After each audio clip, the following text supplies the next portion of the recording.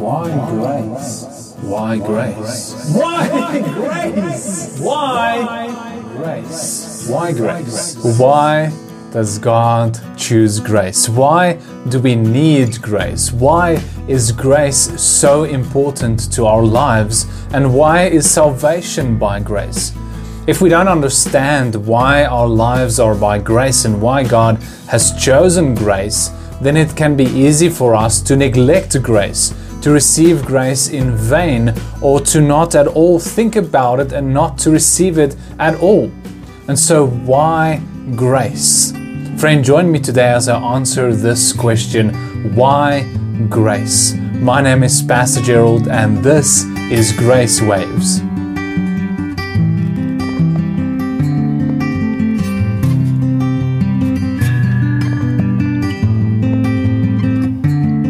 Good morning, friend. Thank you so much for joining me this morning. As always, it is so awesome to have you here.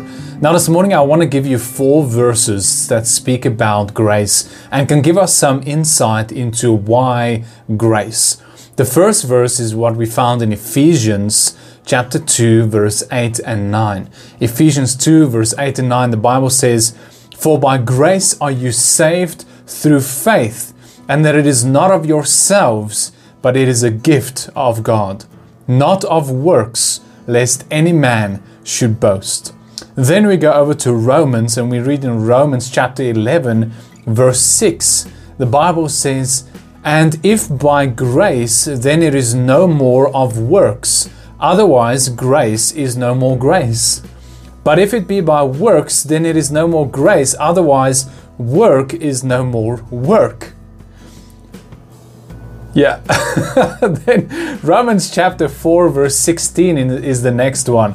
It says, "Therefore it is by faith that it might be by grace, to the end the promise might be sure to all the seed, not only to them which is of the law, but also to them which is of faith of Abraham, who is the father of us all." Then the last verse is in Romans chapter 5 and verse 17. The Bible says, "For by one man's offense death reigned by one. Much more they which receive the abundance of grace and the gift of righteousness shall reign in life by one Jesus Christ." And so, friend, we see here that we are saved by grace. This is the means that God has chosen for us to have access to His righteousness.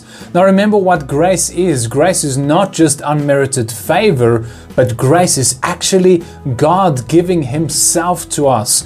God being our very provision, our very life, our very sustenance in life. That is His grace, that He avails Himself to us and He opens Himself to us so that we are able to abide in Him and to live by His power and His provision and His protection and His promises.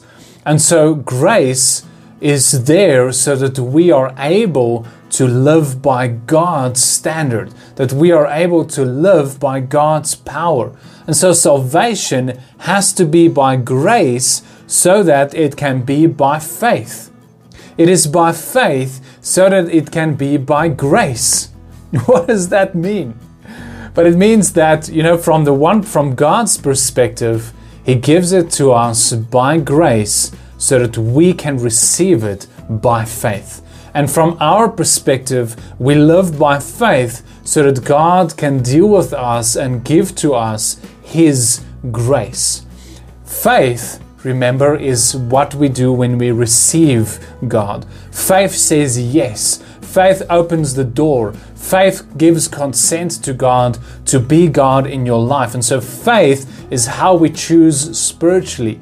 Faith is how we allow that which God has gifted us with to receive it and to be part of our lives. Because grace is a gift from God. God has gifted us Himself, and that is why it is the gift of righteousness. And so God does not give grace because you deserve it, or because you worked for it, or because you will work for it, or on account, or by loan, or by any other means, but simply because of His love and because of who He is, He gives grace.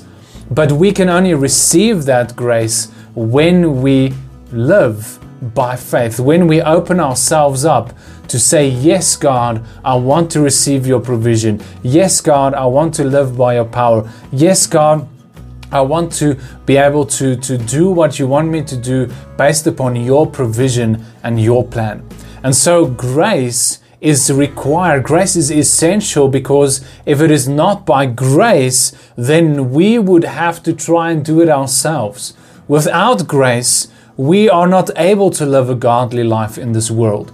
Without grace, we will not be able to endure. Without grace, we will not be able to stand firm in the storms and to have what we need to go through life. Without grace, literally, there would be no provision from God. There would be nothing from God, and there won't be life. And so grace is essential. It is vital for our lives, especially as our lives as Christians and as children of God and as the bride of Christ, the church. We need grace. It is by grace that we can love one another. It is by grace that we can stand.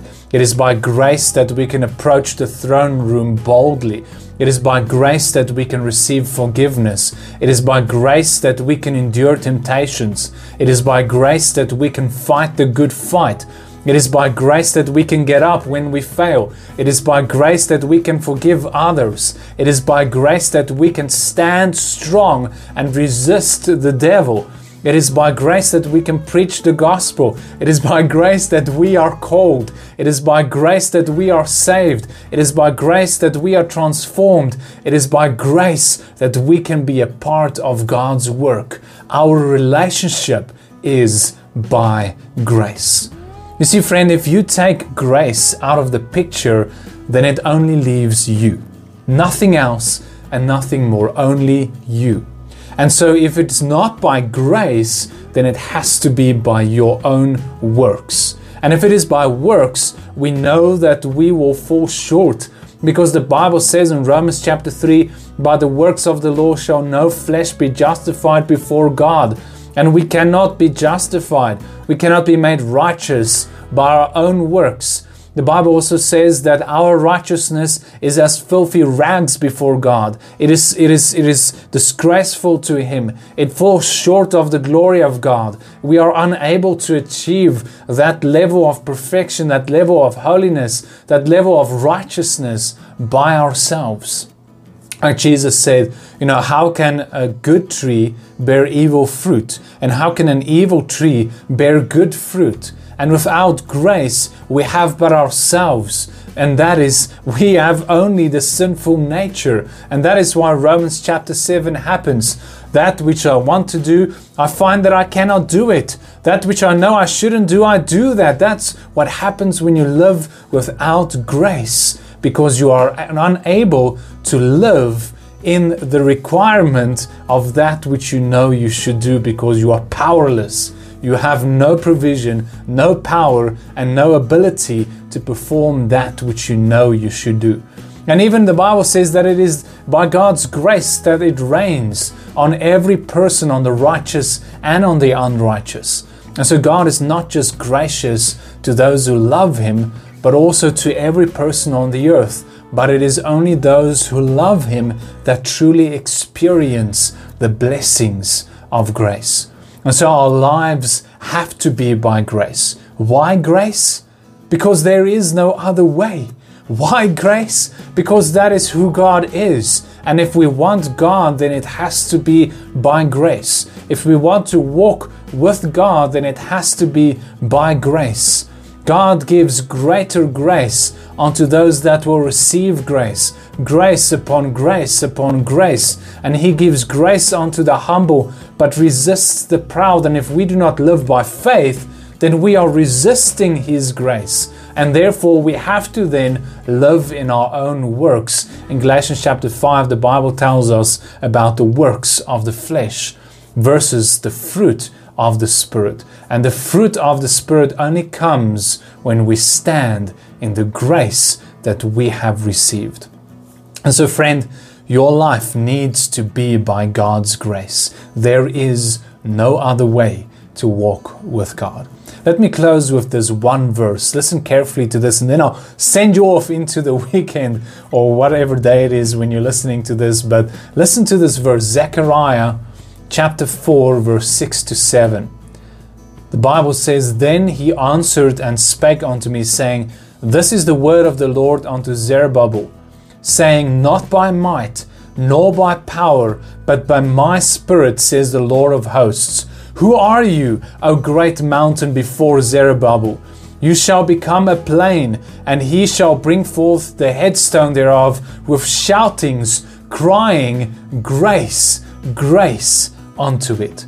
And you know what, friend, that mountain in your life, though it makes itself to be so big, that problems, the situations, the COVID and the things in the world, the mountains that we need to climb, do you know how we get victory over these mountains? Not by might, not by power, but by God's Spirit. And that is why we shout unto these mountains, Grace, grace, because it is not of ourselves, but it is by the power and the provision and the ability and the love of God that you will conquer every mountain in your life.